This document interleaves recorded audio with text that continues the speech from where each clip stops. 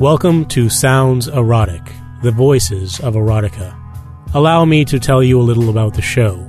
Sounds Erotic is a weekly podcast that introduces you to the most unique, interesting, and successful people in erotica. We will explore topics that you might never have considered and introduce you to forms of erotica that pique more than just your interest. Leading you on this journey will be me. Who am I? My name is Alex Anders, and as an erotica author, I have published more than 40 titles. My stories have been translated into German, Spanish, French, and you can find a lot of them as audiobooks narrated by yours truly. I have always been drawn to all forms of sex, so I have written stories for both men and women, whether you are straight, gay, or bi. All of my stories can be found at alexandersbooks.com, and I look forward to you checking it out. But that's enough about me. More importantly, I am very pleased to have as my guest today, Artemis Hunt, otherwise known as Aphrodite Hunt. Welcome. Hello, everyone. And you write a lot of work in a subgenre called hardcore BDSM, correct? Correct. That means I'm going to have a lot of questions for you. Great. However, before we begin, I would like to ask you the most important question first. What do you like most about sex? What do I like most about sex? Well, the fact that I think some people find it easier to write than others. And I'm one of those people who really, really find it very easy to be very descriptive about it in every way possible. So, quick story about the first time I saw my first Aphrodite Hunt book. It was when, if you remember Bookstrand, when they used to allow independent authors to publish on their site.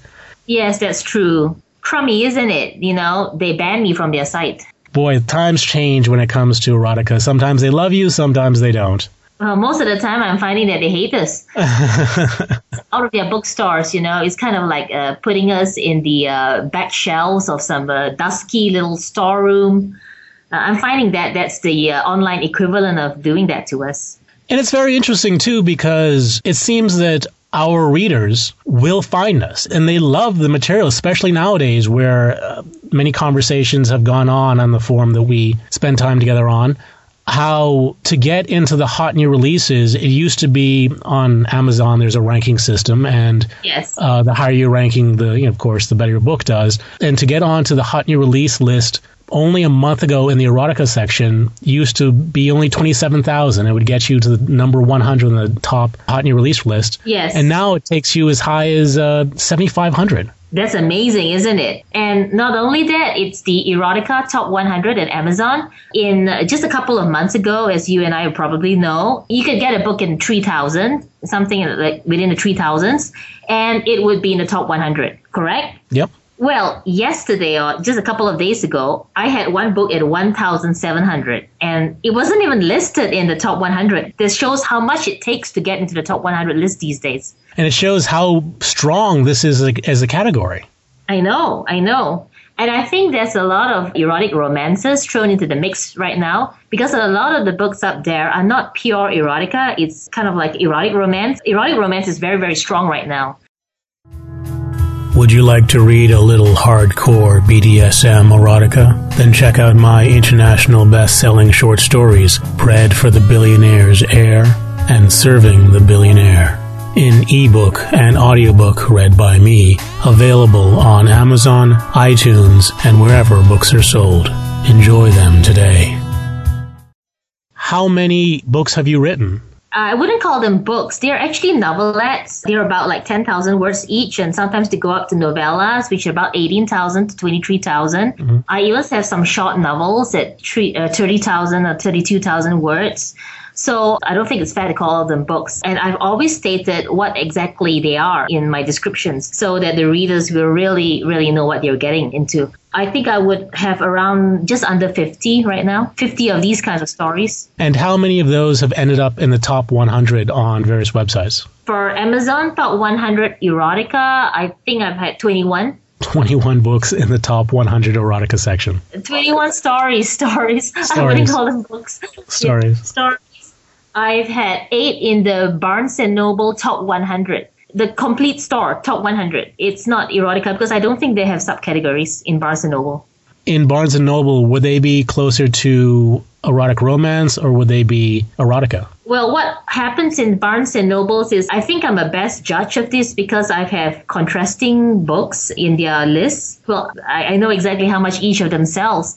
So what I notice is that the erotic romances, they allow them to climb that category. So they allow me to be in the top 100. But for my straight erotica, even though I sell just as many books or slightly less, I noticed that they actually dog them. They put 1,000 points on top of your ranking so that you'll never rise above position 1,000. I know this because I have one book that's selling at about a rate that would be equivalent to it being in the number 400 ranks. And it's still at 3,000 something. So I would know. Which book is this? Open Your Legs for My Family. It's one of my sequels. It's a short story. It would be a hardcore BDSM story? Yes. I'm not surprised, but because they've allowed 8 of my erotic romances to grace their top 100 list, I didn't kick up that much of a fuss. Besides, I'm on my own also bought, so people will find the book anyway. Right. Yeah. Well, I'm going to ask you a lot more about that, but before we get into that, let's go back a little bit and find out, where were you born? Kuala Lumpur, Malaysia. And did you grow up there? Yes, I'm here right now. Which means that the difference in time zone is a great deal between there and Los Angeles. Yes, it's my lunch hour and I'm at work. Whereas I am going to be going to bed in a couple of hours. I know. But what did your parents do growing up? My mom, she is an income tax officer, and that's IRS for you. And my father is an electrical engineer. And were they both readers? My mom is a big reader and a writer. My dad, no. Was your mother a large influence on your reading habits growing up? Yes, she always made sure that we read a lot. So the whole family reads and writes. I've got an uncle who's an oncologist. He writes for the New York Times and the International Herald Tribune. Oh, wow. Yeah, the whole family writes. And because they're mostly doctors, a lot of them have published a lot of papers everywhere in the world. And they write a lot of articles in journals and medical books as well, in addition to the lighter writing. So it's a family thing. And when did you start writing? Professionally? No, just when did you write your first story? Oh, age 2, I think. Do you happen to remember what it's about? I drew a lot of comics. So I was big into comics, so I made my own comics with little bubbles for conversations and all that. I read early, so I started early. I could speak and read and write when I was 2, so I started doing that. And I have very vivid memories of exactly what I drew. I actually drew pictures of naked women when I was 2 years old. Would you believe that? Really? I know. What do you think influenced that? I had no idea. I don't know, a high awareness early on, a psychological. I'm not a psychologist, okay? I qualified as a medical doctor, but I never took psychology. So I guess some kids are more sexually aware when they're younger. I'm one of those kids. Malaysia is a very conservative culture, isn't it? No, not really. Not really? Not really. There are some people who are very conservative, who are trying to press it to the rest of us, and the rest of us just don't give a damn. So is it a freer culture? If you're saying, are they gay bars and all that, and clubs where you can do whatever you want? No, it's not like in Germany where, you can walk into the club and there's some BDSM thing going on, Mm-hmm. We don't have BDSM clubs, but we certainly have a lot of gay clubs and a lot of bars where you can pick up anybody and do whatever you like, but not in public. You can just go to some back room. So what was your favorite book growing up? Well, I read a lot of Enid Blyton. I'm not sure if Americans know her, but she's a British author. We're very British influenced, so I read a lot of British books growing up. And what did you like about those stories? Well, she wrote to a certain style. All her stories had kids who were at 11 or 12. They were always touring the English countryside without parental supervision, and that was cool. Yeah, I think you can do that in the 40s because most of her books were written pre-war. But the world today is a lot more dangerous. It was in the 40s. Interesting. And did you write throughout high school and college? Yes, I wrote a lot of stories. I was the editor of my school magazine. And yes, I made sure there was a lot of output even then. And when was the first time you published professionally? I started writing for newspapers. I had my own columns in the newspapers. I still do today. And I think that was at age 22. And what type of stories would you write for the newspaper? I didn't write stories. I wrote columns on, I wrote on health. I was a columnist for sexual advice, believe it or not. I wrote on entertainment. I'm an entertainment writer even to this day. I'm talking about movies and stuff. And I wrote on all sorts of subjects, everything that you can think of. I mean, just like, if you open the pages of Cosmopolitan, and that kind of article, I would write that. I still can do it today, And when did you first become interested in BDSM? I liked reading BDSM. So I think I first read my first BDSM book when I was like 12 years old. That was The Story of O. Which is a very famous mommy porn book, actually. Yeah, it is. It is. It's very famous. And how do you think it influenced you? I didn't read BDSM for a long time. After that, just read whatever I could because they were my uncle's books. And my uncle has the greatest collection of erotica ever. It was amazing. And so he always told me that if I'm caught reading any of those books, because he stayed with us, he was a medical student at the time, he stayed with us in our house, and he said if I was caught reading any of those books, he'd spank me. And that galvanized me to read even more of them in secret. So I know. So I read that. I read whatever he had, but most of what he had was straight erotica. It wasn't BDSM. It was like Emmanuel. Emmanuel is not BDSM at all. So that kind of book. But he had Marquis de Sade, that was BDSM, and he had a lot of books. And he was very into porn, which is cool. He was a cool uncle. I know. And the first BDSM story that you wrote? It was actually in October 2011, last year. That was the first BDSM story that I wrote. Oh. Yes. Did you write erotica before BDSM? No, never. I've never written erotica before. This is my first time. Since October 2011, that was my first. And what was the inspiration? Well, I was perusing the top 100 Amazon list and I saw Gia Blue. She had a book, Bent Over, that was very high up on the list. Now, I cannot download Kindle stories. I can't do it because of where I am, Asia.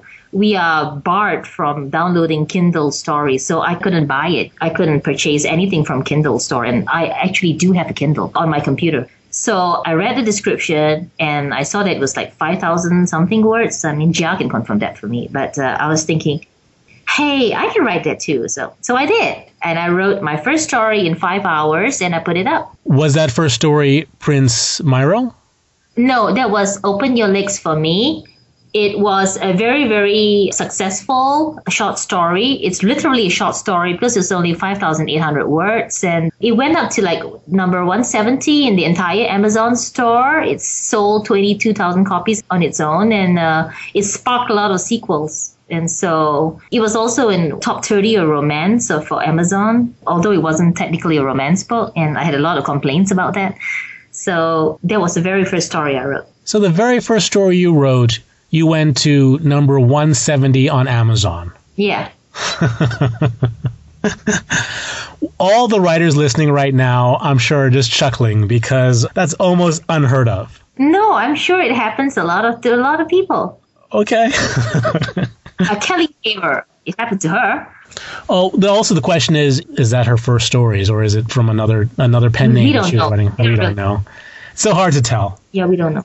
So for all of our listeners, can you please define hardcore BDSM? I use very explicit language and I don't pull back. I just write whatever is on my mind. There's no in some erotic romances, softcore ones, if you will, they won't mention, genitalia, actual genitalia, Yeah. But I have no such inhibitions. But it goes beyond that, doesn't it? Yes, I will describe exactly what goes on. I mean, I won't pull any punches, basically. I'm sorry, I can't compare with what other writers do because of my problem in Asia that I can't download a lot of books, so I can't buy a lot of my friends' books. But I would say that the story of O, for example, doesn't mention the word pussy even once. It's always like belly. He uses the word belly. So I don't pull any. I mention whatever I want.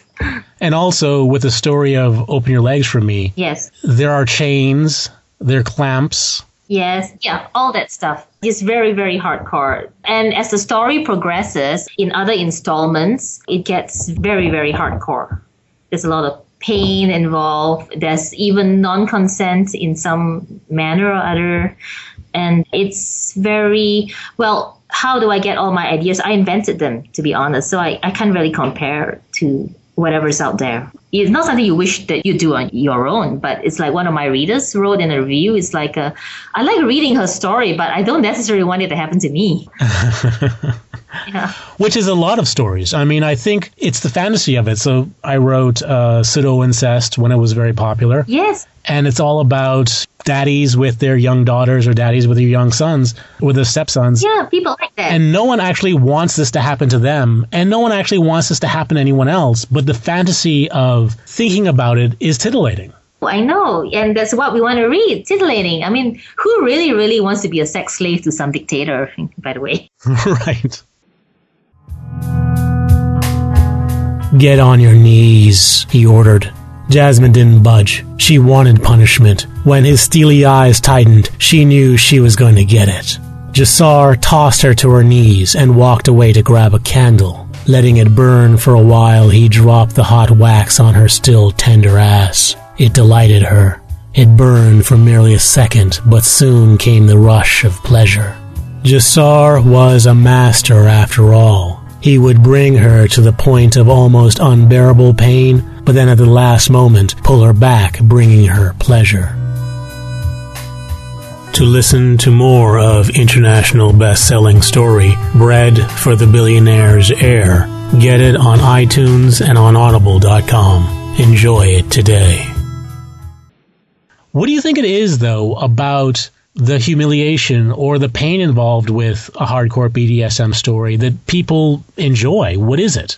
Well, I think it's like surrendering completely to another person, surrendering your will and just being dominated completely. It's the same with the pseudo-incest stories, the daddy stories. It's like being dominated by a figure in authority, and people respond to that. They like that. It's like a capture fantasy, and capture fantasies are like really popular, as well. Whether you be captured and ravaged by a pirate or somebody in, somebody position. And in our world today, figures of authority become like our bosses or someone richer than us, like a billionaire, our daddies, older brothers, teachers, professors, people in authority, and people fantasize about that. I don't think they really like that in real life. Yeah. Right. Yeah. So people fantasize about completely giving up power and being helpless and being desired most of all. That you're so desired that he wants you and takes you right in the elevator or, the pool table or whatever. And women respond to that.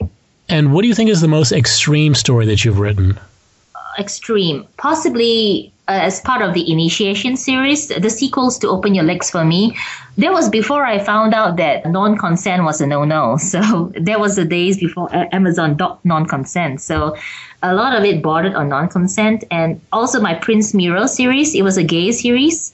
And it's non-consent because he's a sex slave in a fantasy world that's probably much like Spartacus. So that was really non-consent. Those are extreme. And that was before I found out that I couldn't really do that. I was a new writer. We all wrote things before we realized we couldn't do it. I just got a book blocked today on Amazon again. So... You poor thing. Why? I got a book blocked once because I didn't know that the consent age in America was 18 and my protagonist was like 17. So I didn't know that. You see, I learned all of it when I went along.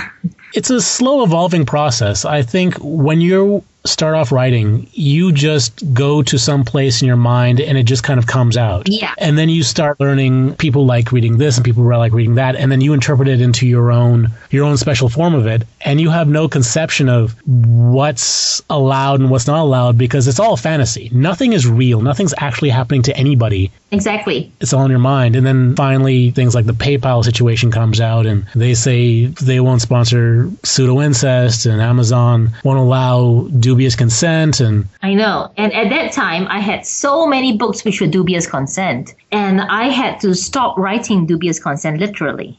What is the one that you most wish was still available, more easily available? Well, I have never written, not really, pseudo-incest. I've only written one story ever, and other pseudo-incest. But I wish they would allow real incest because I would like to explore that. When I was growing up, I was reading this book called Flowers in the Attic and all its sequels. There was real incest, and it was very titillating. You know, someone else mentioned that I did an interview with another author, and they mentioned the exact same book, and I told the story then, I'll tell it again now, that when I was a kid, I was not a reader. I was not a writer. I was slightly dyslexic, so my mother was always doing things to encourage me to read. And one of the things she did was that she would read the Flowers in the Attic book to me.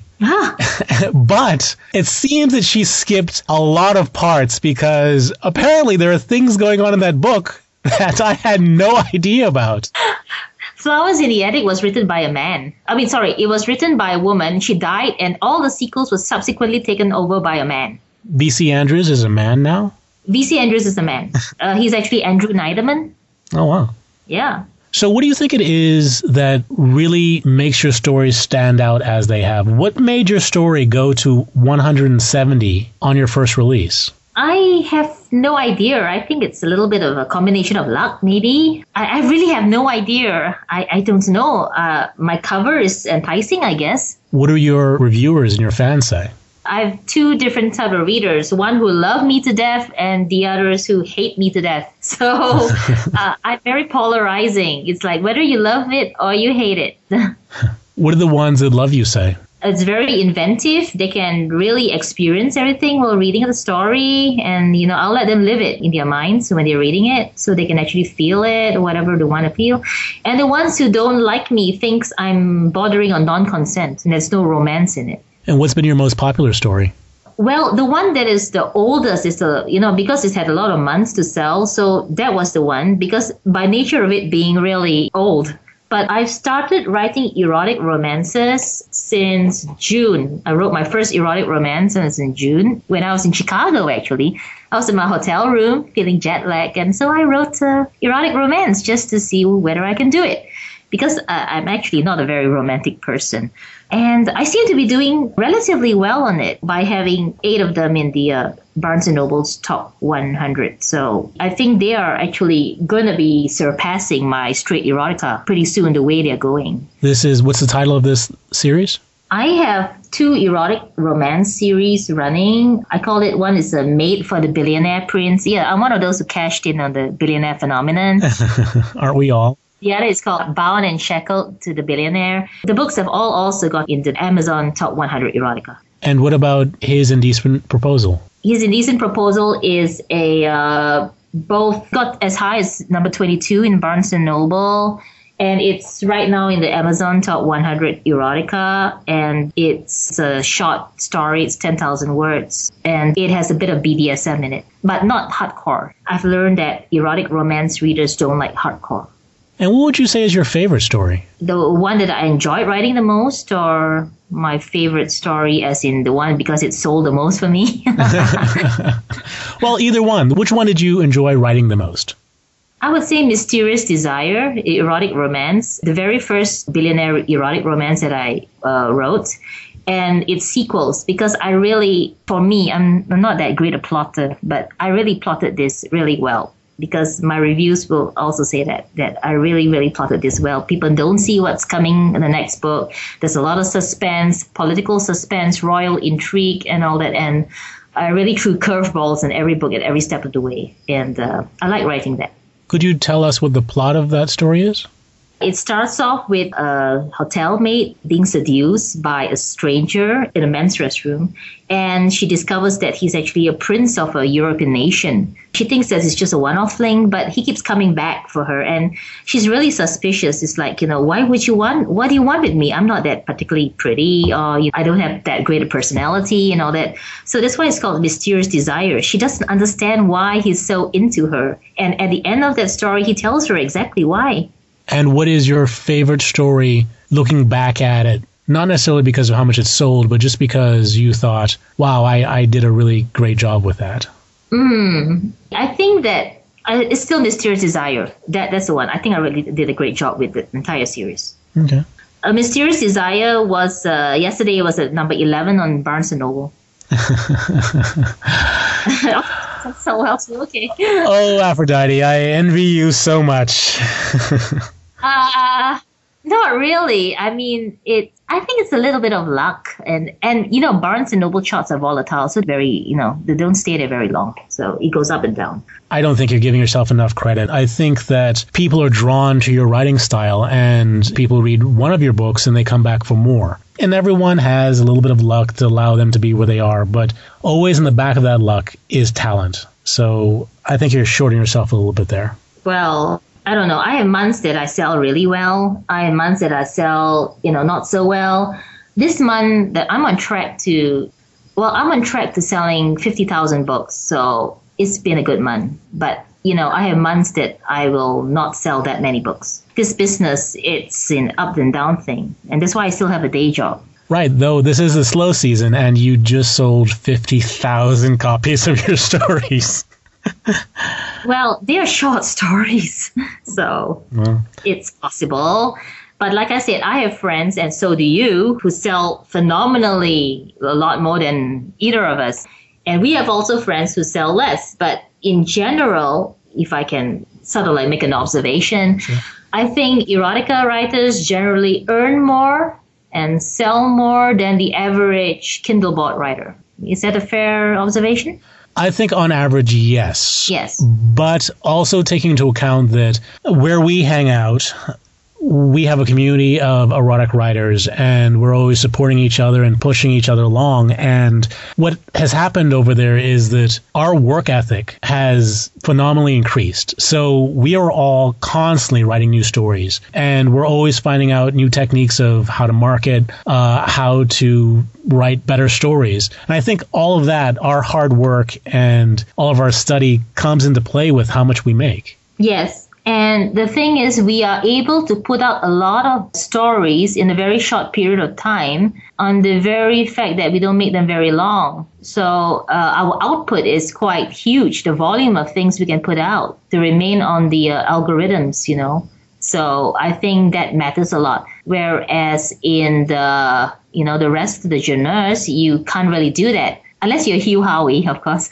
Right. So, yeah, you have to write full-length books. And also, it's almost like being at a class when I'm on that forum. Everyone's always coming up with new ideas of how to do things or new things to be explored, or it really is a group of people on the cutting edge of the ebook revolution. Yes, yes. And a lot of these people are actually pioneers in a trend that they are setting. So they actually set the trend for erotica around the world. And, we are part of that group. And it's a very awe-inspiring group, I might say.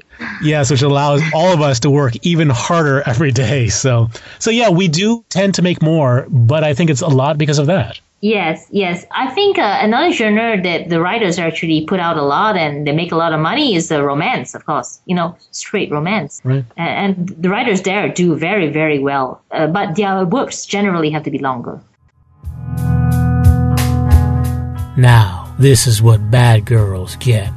The leather straps connected with Rachel's bare ass with a series of loud slaps. "Ah!" she groaned. It was the surprise that inspired her sounds, not the pain. She could barely feel it over the vibrator. The second smack stood out a little more, and as each hit got harder, the two sensations blended together, dampening her swollen lips. With Rachel realizing that she could take more, she pleaded for him to hit harder. To her surprise, he didn't. What he did instead was turn down the vibrator to barely a rumble. With nothing to counter the sting, the full pain from her glowing ass flooded her mind. In a second, she couldn't move. To listen to more of international best-selling story, Serving the Billionaire, get it on iTunes and Audible.com. Enjoy it today. What is something that you reveal in your stories that you might not otherwise reveal of yourself? That I like BDSM. And do your characters all share characteristics? Yes, because I write a lot of BDSM, so my characters have to be submissive. And I can do DOMs as well, but usually my protagonist is a submissive. Usually female? Yes. Only reason is because I noticed that female trending books sell better than male ones. I love to do males, though. I love to do gay stories. Have you done many of them? Yes, my Prince Miro series is a gay series, but I noticed that, it sells a lot. There's no doubt about it. But In contrast to my female protects, it doesn't sell as well as my female protects. So I have very limited time to write because I have a full-time job. So I have to go where the money is. And what do you think the difference is with writing a submissive male character and a submissive female character? Gosh, I haven't written a gay submissive male for so long that I don't remember what they do. I think that their mindset, I got onto this TV series really late, but I love it to death. Queer as Folk, it was on Showtime. Yes. Yeah. So if I were to go by their mindset, is they also want to be dominated. They want to submit to some more powerful male than they are. It's the same kind of mindset, actually. So when you wrote Prince Miro, you kind of go into it with the same sort of mindset as when you write the characters of Open Your Legs for Me? Yes, because I was inspired by Spartacus. I love Spartacus, So, I wanted to write something in that world. And I was also inspired by Game of Thrones because that Khal Drogo, the storyline. So I love the character. I love the people in that world, So you've mentioned a couple of times that you have a full-time job. What is your typical day like? Well, I would wake up in the morning. I'm one of those people who check my sales obsessively because I have so much access, because I'm in my own room and I have access to the computer 24/7. So why not just check sales, So I check my sales in the morning and I update my spreadsheet. I have an Excel spreadsheet, which I just updated. It's a money spreadsheet. And then I would go to work, and it would take me 30 to 40 minutes to go to work. And then I would start the day with all my emails, and I'll go bug everybody. And then I'll come back, and if I have downtime during my job, I would write. I'll check sales. I know. And is during the day when you get most of your writing done? Actually, no, it's during the night. Once I go home, I would go to the gym, and then I would, I have a maid, so she'll make dinner, and me and my husband would eat dinner. And after that, he will be doing his stuff, and I'll be writing. We'll do it together, I just be writing. Yeah. And how long would you write for at night? It depends. Because I'm not a continuous writer, I'm actually not as disciplined as that. I have to write a little, pause and look at a website, and then I'll come back and write another few sentences, and then I'll pause and I'll download the YouTube video and watch something, and then I'll pause and I'll write again. I'm very undisciplined that way, but I can write continuously. How long does it take you to finish let's say a 10,000 word story? Less than a week. Oh. And what do you think it is that makes you just so passionate about writing? Because it sounds like you have a very full life, and Lord knows, if I did a full-time job, I would not write a lick. Really? No, I don't think so. I've never had to. In my world, I've always, one point I was working as a producer, I would work for 3 months on an assignment and then take 2 months off and write during those 2 months and then go back to another assignment and then take time off. I never really wrote at the same time as working a full job. Not even when you're writing a script? Generally speaking, no. When I was writing scripts, I was doing promo producing for a big network here, and they would be periods where I'd work for 4 days, and then I'd have 2 days off, and then I'd work for 3 more days, and off schedules like that, which would allow me to write in between. I don't think I have the energy. Because my job is a creative job, I don't have the energy to be creative at work and then come home and be creative at home. Yeah. Well, I have a friend who lives very close to you. Yes. She's also the producer. She's also trying to be a writer, and she's going to join our erotica forum soon because she just wrote her first erotic romance. Yes. Cool, isn't it? Congratulations. So, yeah, she says the exact same thing as you did, because when she was a producer for a very big network, she just didn't have the juice in her to write at home, because it took so much of her time, and, her boss would drive her crazy with a request for a change in the script at 11 o'clock at night, and she had to do it, Mm-hmm. So she'd say the exact same thing as you did. Yeah. It's only now that she's no longer in the business that she can actually sit down and write. And that's me as well. Now I can do 9 hours. I can literally write for 9 hours, like fingers on keyboards for 9 hours. Wow. What discipline. But I have to do it. I can't work another job. I have to just do that if I'm going to write. That is amazing. 9 hours. That's a full-time job. That is. I realized something recently, just 2 days ago, actually. A friend of mine asked me what I did on the weekend. And I said, I took Saturday off and just rested. And then I stopped and thought about it and realized that I worked for 10 hours. And then I did laundry. Oh. And that, in my mind, in my memory, I count that as a day off. Oh gosh. You know what? I went to stay with my friend in Hollywood Hills just a couple of months ago. So I knew her schedule, she was no longer in the network, and she did consulting work. So what she'll do is she'll write throughout the entire day, just like you, 9 hours, incredible. She was incredible, disciplined. And we'll stop for 2 hours. That's when I was writing Mysterious Desire with her.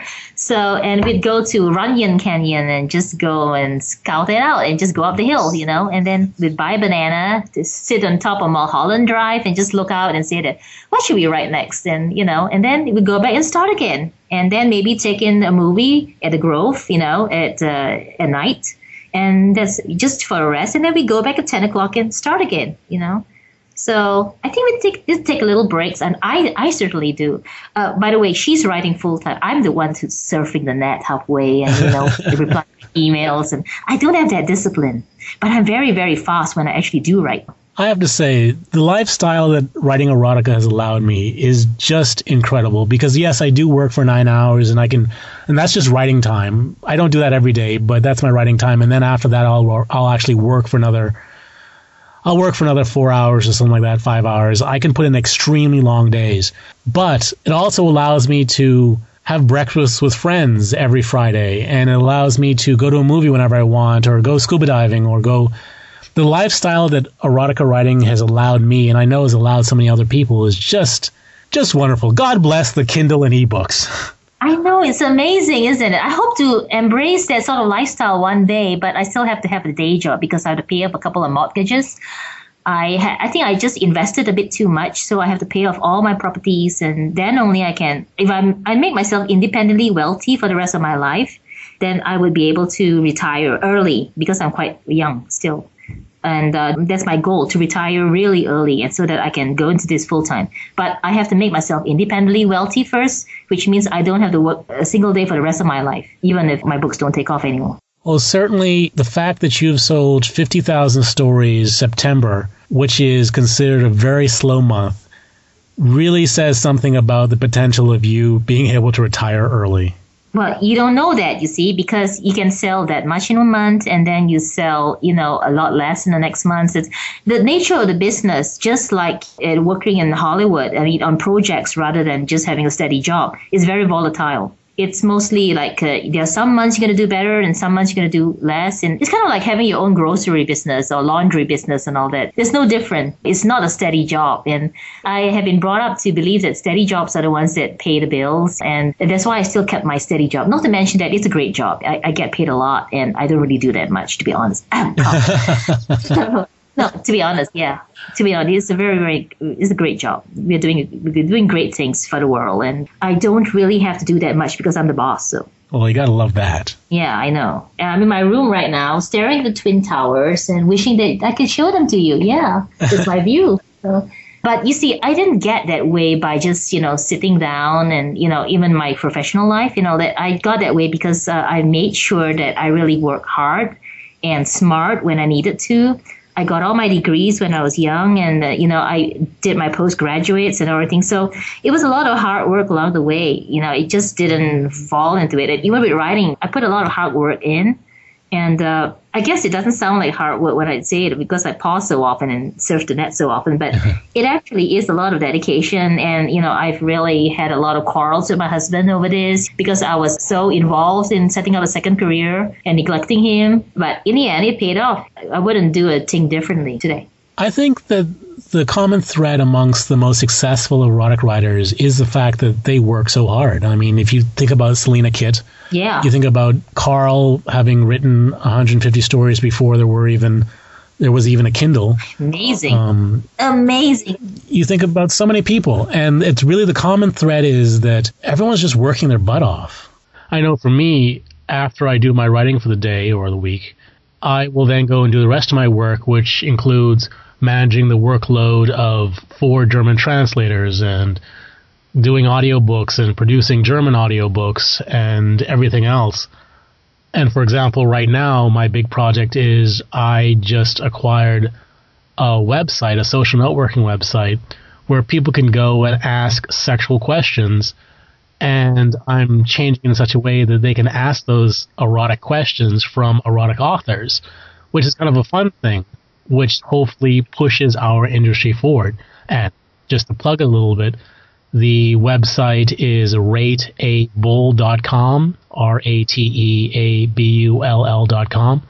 And it's something to do to further the industry, and it keeps me working very hard, just like everybody who's successful in the erotic industry does. Yeah, they never stopped, Beginning writers usually it's just like, oh, my book is not selling, and then they go in Kindlebox and announce it to the world.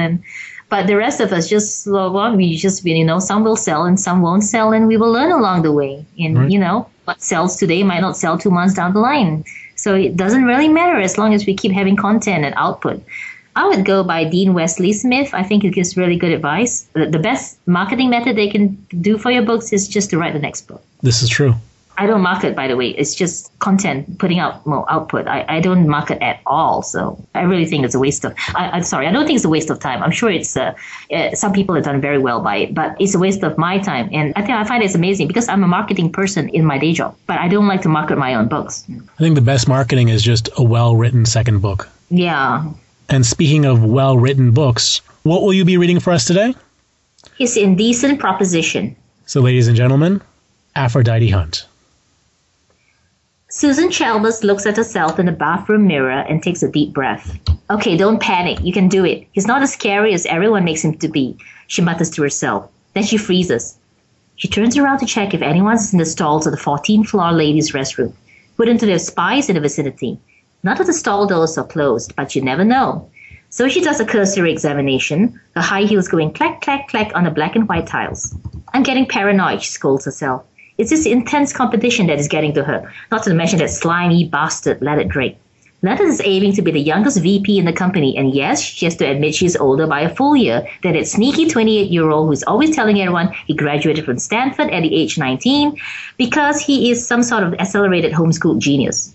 Well, she's older by exactly 9 months. You want to be picky about it. But VP, she can almost see her name in gold lettering on the door. Susan Chalmers, Vice President.